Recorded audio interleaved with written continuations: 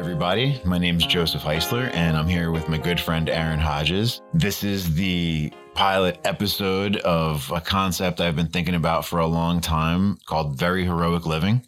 A lot of you who know me know that I am a von Hippel-Lindau syndrome patient. Can you say that 3 times fast, please? Von Hippel-Lindau, von Hippel-Lindau, von Hippel-Lindau.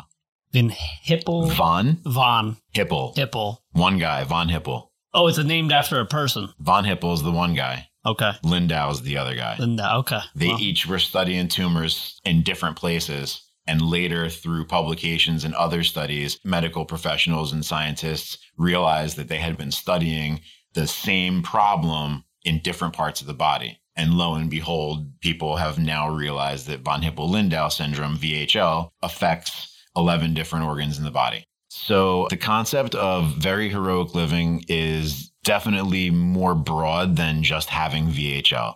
Anybody who's experienced grief or illness or really any kind of trauma that people have to live through and continue their lives, they have to live this heroic existence to get over whatever it is that they've been through. And so mine has very much been this illness, this VHL experience and surgeries and other things that go along with that. The experience isn't focused on this one thing or isn't so narrow to say my experience. It's much more universal than that. And so after, I don't know, years of the wheels turning on this one, we've come to a point in the VHL community where the FDA just approved this clinical drug. And I've been on the trial myself for the last just shy of 3 years. And so the FDA approved it on a pretty wide but limited basis. So there's quite a few people who are going to benefit from it. And it's a really nice time, I think, to start expressing some of what's been on my mind and have a bit of a balance between here are the really heavy experiences, here's the recovery, here's the trauma, here's right. There's this like long road, right? Yeah. But balance it with there's hope. All that time that there's been all those other heavy things, there have been people working to try to make it better for us and for other people in similar or other situations. So I think it's just a good time where we can show something good, some progress, some positive effort while most of us are all still dealing with, whatever it is. You said 3 years you've been doing the clinical trial? In November, it'll be 3 years. So we're just a couple months away from my anniversary with it, so to speak. And in about 3 years, we're seeing a tremendous reduction in the kidney cancer, which was the primary reason for being on the clinical trial. And the secondary reason for the clinical trial was the hope that the other VHL-related tumors would also shrink or possibly fewer of them would show up in the first place. And so on that side, I haven't had a new VHL tumor in over 2 years now. And that's a first. And you've known me for as long as this has really been going on. In my adulthood, this is the first time since I was 18 years old that I've been tumor free. Wow. Yeah. And to hear that, other people are going to be able to benefit the way that so far you have, it's a new lease on life, right? Absolutely. Yeah. I mean, for me, for my brother watching me go through it and fingers crossed for the approval so he can get on it. And, my dad's now 65 and these days 65 isn't that old. And so, he's got enough years ahead of him even that he's hoping that he can get on this and be hopefully free of any issues. And there are 70-ish people who are on the trials who are all experiencing some level of benefit. 99% of us are experiencing benefit. Small sample size. It is. But yeah, it's a really high percentage. Right. And so at least there's this kind of cluster of energy. Yeah. And there's 6 different centers around the country right now at, various hospitals where they've got the trial happening. And so it's spread out a little bit too. So there's whispers of this, right? It's the FDA and there's this national everything because it's the FDA, but there's whispers over in Pittsburgh and Philly, and there's whispers over in Cleveland, and there's like small communities in a few different places, all spreading the word right now, in their communities. So it's a buzz. What is the trial? What are you actually doing? So the clinical trial starts off with this battery of exams, all related to the illness, CAT scans, MRIs, blood work to check your levels. I mean, they need to know everything about how your body is functioning before you start. And then once they figure out what all your baselines are, they put you on the recommended dose. And in this case, they had already figured out that the recommended dose was going to be 3 pills, 120 milligrams. They're like, all right, we're going to try that. Here are the side effects we expect. Here are hopefully the benefits that you'll experience. And, and so from there, you start taking your pills and you have to come back for a while. It's every couple of weeks because they want to, while your body's adjusting, they really want to see very frequently what's going on. Yeah. Lots of blood work, lots of same stuff over and over again, just like every time, right? Feel like a lab rat? Absolutely. Yeah. But I've been feeling like a lab rat with it because this is a rare disease. They didn't know much about it when we got diagnosed. Right. Like very few people, especially young. So we've been lab rats in one way, shape, or form since 90 easily. So every day, at the same time, I like to get up early, take my pills, and then go lay back down. And I get the dogs and the cats all come hang out with me in the morning and stuff.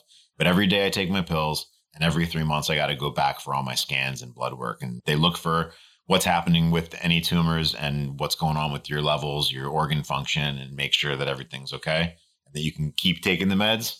I'm smiling because I couldn't help the imagery of Mary Poppins. Okay, time to take the pills. And then everybody gathers around you, all the animals. Yeah. It pretty and much. You just work it into your daily routine. I do. I have a very, very quiet alarm. I try not to wake up Jennifer, which is really hard to do unless I got to sleep, down the hall in another room. I'm getting up at 5:15.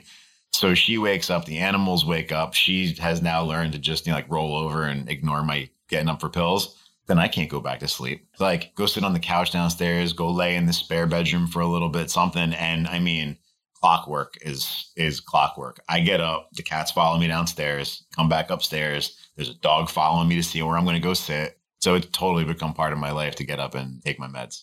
Every day, man. It is hereditary, this disease. So your father has it. Yep. And your brother. And your brother has had several brain surgeries as well? Yeah, Michael's had a pair of brain surgeries, gamma radiation, a number of eye-related procedures. When I say eye-related procedures, they're not really the same thing as a regular surgery when you're talking about laser therapies and cryotherapies, which is literally freezing tumors to stunt their growth. Much less invasive because it's your eyes. They don't want to take knives to something that doesn't really heal. You've seen it from your own experience, from your brother's experience. You haven't talked too much, at least to me, about how it's affected your father, so I don't know much about that. Well, that was the start to the whole thing. Was Dad had migraines and some other issues, and my mom and he got him in for scans. I don't remember exactly. I think it started with getting a CAT scan in general to see what was going on. And I'm really glad they did because lo and behold, he's got this tumor. They thought it was something else. Caused all sorts of problems because nobody even recognized it. And as soon as they biopsied and figured out what it was, then it was, get your boys in here because chances are they have it. And we don't really know if they've got any tumors developing yet, but typically nothing really starts till later in life. So they should be fine. I wouldn't say riddled with, but we both had multiple tumors each and it was already happening. And we were both in danger. You just didn't know yet? Yeah. But they were developing. Yeah. So, without getting too personal about it, without my brother here, I won't talk about his stuff necessarily, right? But we right off the bat started dealing with, some losses and some fears of capacities and sight. And right. So it was very immediate that he and I started undergoing some of these procedures and getting right into it. You're a kid. How old are you at this point? So this was, Dad got his first surgery and biopsy and all that from 89 going into 90 in that winter, like really between December and February. So I was just turning 9 years old when all this was getting started. Michael's, 5 years younger than me. So 9 and 4. Jesus. Yeah. That's crazy. Yeah. And like I said before about kids not really experiencing fear the same way. It's really at that point, it's the parents. And my mom in particular, because her husband gets hit with this, he's off his feet. The kids now are all, so you all of a sudden she's a single parent. Well, you got to go there in your head, right? And even worse in terms of your obligations. Right. She wasn't. She was also taking care of him. Yeah. Because for my dad, it was back-to-back brain surgeries in end of 89, beginning of 90. He was down for months. Wow. Yeah. Basically bedridden. Not quite that bad, but almost. Basically. Yeah. All right. So brain surgery is one of these things where it sounds as scary as it sounds. I was right? talking about it with my wife the other day, and it has to be the scariest of all the surgeries, I think. I think it is too, because you're afraid of losing yourself. The dangers are very serious right away. You know, My first surgery, my surgeon said something to me like, the chances that something goes wrong are less than 5%. I'm really good at this. We've got robotic assistants. I have a great team, et cetera, et cetera, et cetera. Here's my track record. Mm-hmm. However, in that 5%, if something goes wrong, there's an 80% chance that it's fatal. So it's like, you're probably going to be all right. But if I miss up just a little bit, you're not going to be all right. Right. And depending on what part of your brain, obviously, right, different areas of the brain control different things. So like, what is it that you're going to lose? You know, I'm going into the anesthesiologist for surgery number, whatever it was. And I'm looking at Jennifer. I am married for 4 months at the time. And I'm looking at my relatively new wife and I'm saying, if I wake up and I think I'm still dating so-and-so, or it's like 2007 or whatever is wrong with me this time, I love you so much. And I'm so sorry that you got to go through with that. That's why it's so scary. Yeah, totally. Because you just don't even know. Am I going to like lose use of something, or am I going to forget who I am? Or And a lot of it is just fear, just like anything else. The reality of it is, fortunately, a lot of times you come out of it and you can recover pretty well. Let's talk about that a little bit. What has the recovery been for you? I know that you've had to adjust your lifestyle a little bit as far as what you can and can't do. How is that from, I don't know, say 5 years ago to now? How is that different? Well, I'd say from 5 years ago to now is probably the biggest change. Actually, 5 years is probably a good increment, right? If you went 5 years by 5 years by 5 years like that, since I was about 20, you can see pretty clearly, right? Like after brain surgery number 1, I was 22 years old. I recovered really well. I recovered like a hardcore idiot. I was angry about the experience. I had been clean of tumors for a few years, so feeling good, feeling smooth, varsity soccer, surfing, right? We grew up together as teenagers and you never really experienced again any of this until you got a little bit older. Yeah, so we lost touch a little bit. So there is a little bit of a block where I didn't know you. Well, and that's a lot that's a lot of why, is because I got, we're all in high school together. We see each other every day, doing all this stuff together. And then we all go off to college, and that kind of happens anyway. Yeah. But my junior year of college is when I had my first brain surgery. Everything from there, it's harder to stay connected. It gets harder to have a conversation where somebody doesn't bring it up. Yeah, it just defines so much of your life. That's the landmark. Right. So there was a point in my life where being a varsity athlete was a defining thing in my life. Sure. Well, by the time I'm 29 and having my second or whatever and emergency situations and I fall over on a soccer field, I'm like, well, probably going to be done with that. Is that what happened? That's actually, so I'm playing, playing defense, doing my thing in the back. Hell of a defender. And thank you. And ball goes out of bounds and we're playing indoor. I take off to the far corner for a long ball. And as I'm running, and I look back over my shoulder to track the ball, as soon as I look over and tighten up or push on something that was there, I don't exactly know how it happened, in your neck. But it was definitely the movement, right? I look over my shoulder and I'm running, and the room immediately starts spinning. And so I just go over with it. We'll lose control of my body, hit the ground. I'm laying on the ground. Other keeper comes running over. Are you okay? Because he saw me just like full tilt and then just spaghetti, right? Plop on the ground. He helps me up. I'm walking and I start walking sideways. Weird. And I can't walk straight. I'm walking and I'm not turning left. I'm like shuffling. It was like somebody was pulling on my shirt a little bit while I'm walking and I couldn't. It was crazy. So I make it over to the side of the field, like trying to find walls. So scary. And you don't know what's happening? Well, no, this is already in my life. I knew exactly what was happening. Okay. And the ref actually came over and said, what happened? And I said, I've got a brain tumor. It's acting up. I got to find a ride home and get to the hospital for an exam. Fortunately, a couple of the people on the soccer team I was playing on, I got invited because I had known them for a few years playing ball. So I knew somebody who I felt safe enough that she was going to take me home, and her brother who drove a stick was going to follow us and drive my car for me.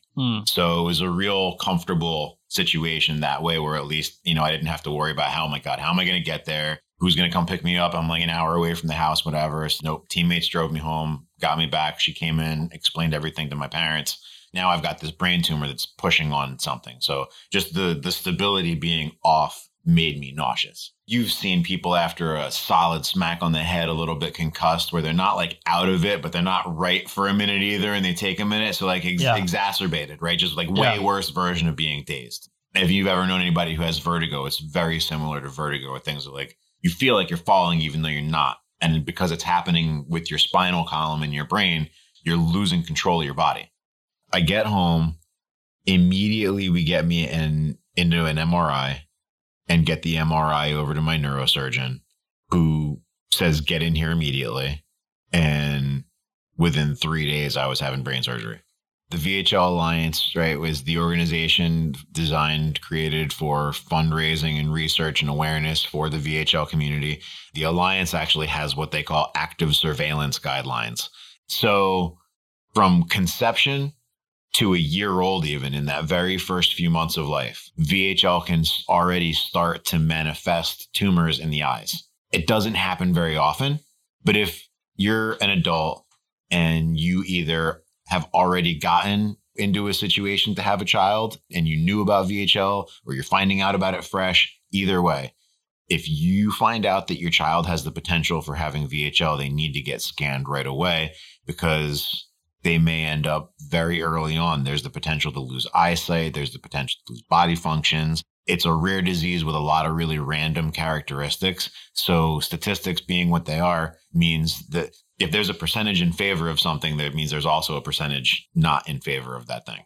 And so if 95% of VHL patients don't experience A, B, or C, that means there's 5% of VHL patients who did or could. Well, what happens to them? So don't take any chances. Right. No chances. Yep. This isn't like everybody freak out and, nobody's allowed to live their lives. But if you want to live your life, you absolutely need to go under these certain measures. So my parents actually were, for a while there, my parents actually had to kind of battle with some doctors a little bit, because there was a lot of different thinking. So some doctors were under the serious consideration for surgery needs to happen right away, because we don't know what these tumors are going to do, because 80% of people who have these tumors, who are diagnosed with these tumors, die. We can't take any chances. And other doctors are like, those people are all dying because we're diagnosing them late.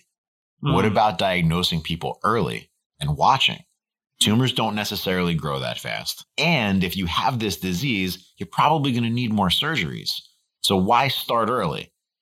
Why not wait until we have to?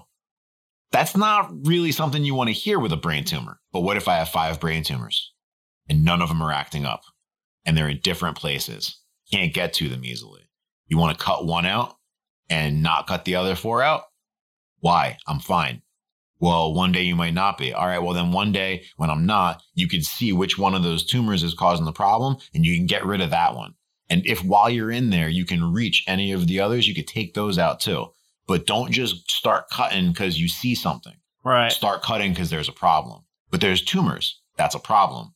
No, I have VHL. This is my life. I'm going to live with tumors. Sometimes they're going to act up. The rest of the time, hands off, please. It's in the literature in the VHL community. This is the most complicated thing for VHL patients and their medical care professionals.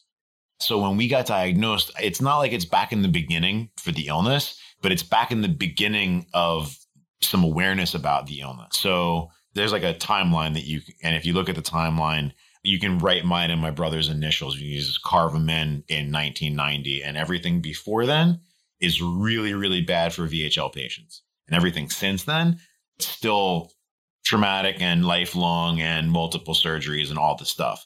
But like the mortality rate starts dropping because people start getting diagnosed sooner, because now people have more knowledge about it. And so it doesn't get diagnosed as cancer or misdiagnosed as some other thing, or missed because we were looking here, but we weren't looking over there. And the disease causes tumors in both places. And if you've got one, you should have been looking over here, but you weren't. Well, now people are looking in both places. You know what's fascinating to me? Not to sidetrack too much here, but it's fascinating to me how informed you are about the history of this disease and how it affects people. Because I think there would be temptation for a lot of people to give up altogether. It just feels so intense. All these things that you're going through. So it starts off back to the age of the person, right? Because I was old enough to get angry and frustrated and scared enough, that sticks with me. And you knew me through adolescence again. It's like always a little volatile, always a little quick to fight. And it's like, didn't want to throw punches, but loved the tension of it, right? Yeah. So you got to go through the recovery from trauma without, and it's not like the recovery from surgery, but the emotional, psychological stuff. But it happens in different ways at different ages. I got it out very easily as a teenager because, for one, I wasn't going through surgeries for a while. It was really rough between 9 and 12 years old because we had a bunch of surgeries happening. Everything was brand new, lots of studies, in and out of the hospital all the time. Travel to NIH in Washington because they never even had a family case before. And they're like, oh, we got a dad and 2 brothers, stick needles in all 3 of them right now. Yeah, we're going to make your pee go highlighter yellow, kid. Isn't that fun? Stick. And it was like, Gatorade. So there's this period where things weren't cool, but it was very traumatic and it was very whirlwind. In the present moment, kids are scared and kids cry and kids go through whatever they go through. But after that, kids are resilient, man. If they don't actually get hurt, they more or less forget the experience. That makes a ton of sense. Run up and down the stairs with their friends an hour later. They're like, last time you came down the stairs, he tripped you and you came down the whole flight of stairs. Yeah, but I'm fine. But the difference between this is who I am and this is something that happened to me psychologically, and the timing of when you understood what this was, it makes a ton of sense to me that would be your attitude. Yeah, so you actually brought me right to it, which is good because I might have taken way too long. That's actually the key to my mental stability through all these years.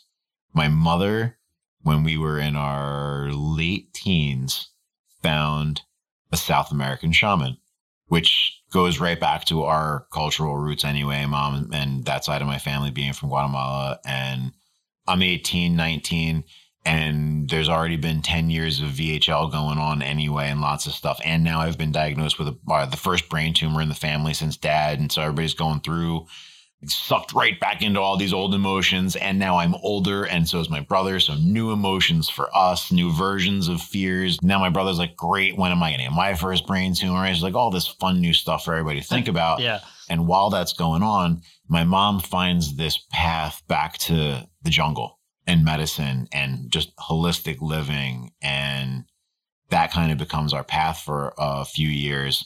And that's kind of like where I lost touch with a lot of people. Is I spent a bunch of years recovering from a surgery, graduated college, and in and out of the Amazon for a while with her and studying and relearning my language and relearning who I was. And while I was somewhere in the middle of a 2-month-long trip in the Amazon, I don't know how many ayahuasca ceremonies in a row, but after a few weeks of really serious therapy, it dawned on me to explain to my mother that she didn't have to worry about trying to make my brother and I better or saving us anymore, which is always the purpose of all of her efforts.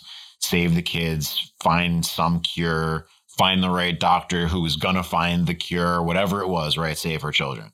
And the idea is you don't have to worry about that. That's not the issue here. This is who I am. I didn't get sick.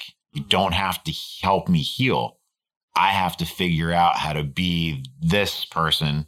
And this was before the kidney cancer. That had nothing to do with it at the time. So I was very strictly talking about I was born with this genetic mutation that what it did was it presented me with certain opportunities. And I'm really fortunate to be with the parents that I have. And the rest of me genetically is really well put together. So physically, I've even been able to deal with the stuff that I've been through to recover. But I mean, we're talking years of learning to be a Reiki practitioner, yoga practitioner, a meditative student, a student of traditional medicines, which is, you're talking about medicine from plants from the world, not conventional medicine, which is surgeries and, shots and vaccines and all the things that we've created, right? So it involves learning about the earth in a different way and about yourself in a different way and your spirituality in a different way. And to leave this existence, go do a lot of that and come back to this existence is why I'm even doing well with a lot of this. And it's kind of come around full circle for us in a lot of ways recently. I'm actually working with my mom. We're translating the handbook for the VHL Alliance right now from English to Spanish for the Spanish-speaking international community, which is It's amazing. Yeah, it's like on so many levels, right? My mom started the VHL Foundation, which later got handed off to other people who did bigger things with it than she was, and it became the Alliance, and now it's this international organization and raises money and awareness, and there's doctors and medical professionals galore affiliated with it, and it's a place for collection of data for all the VHL patients so that there's better available information for research and things. Like, so we get to work with this organization. It's 30 years later. We stepped away from all of that. Like I said, we had this other path in life for a while, and like now I'm back involved with the community. And because we're doing that, I'm rewriting this. It's a medical handbook for the layperson VHL patient.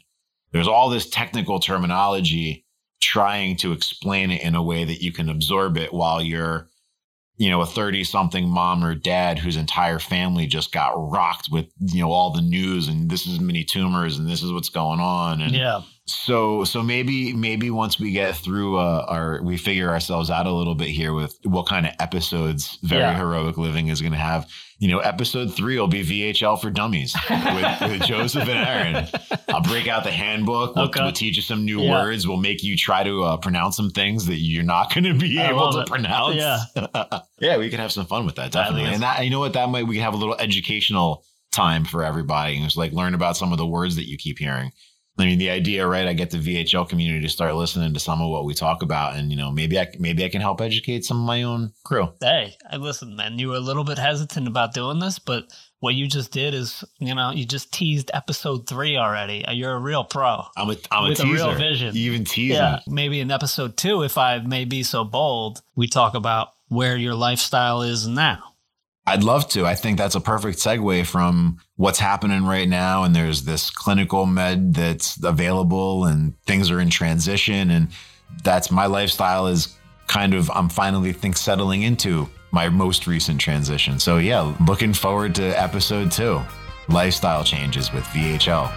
Awesome. All right. Well, thanks, man. Thank you.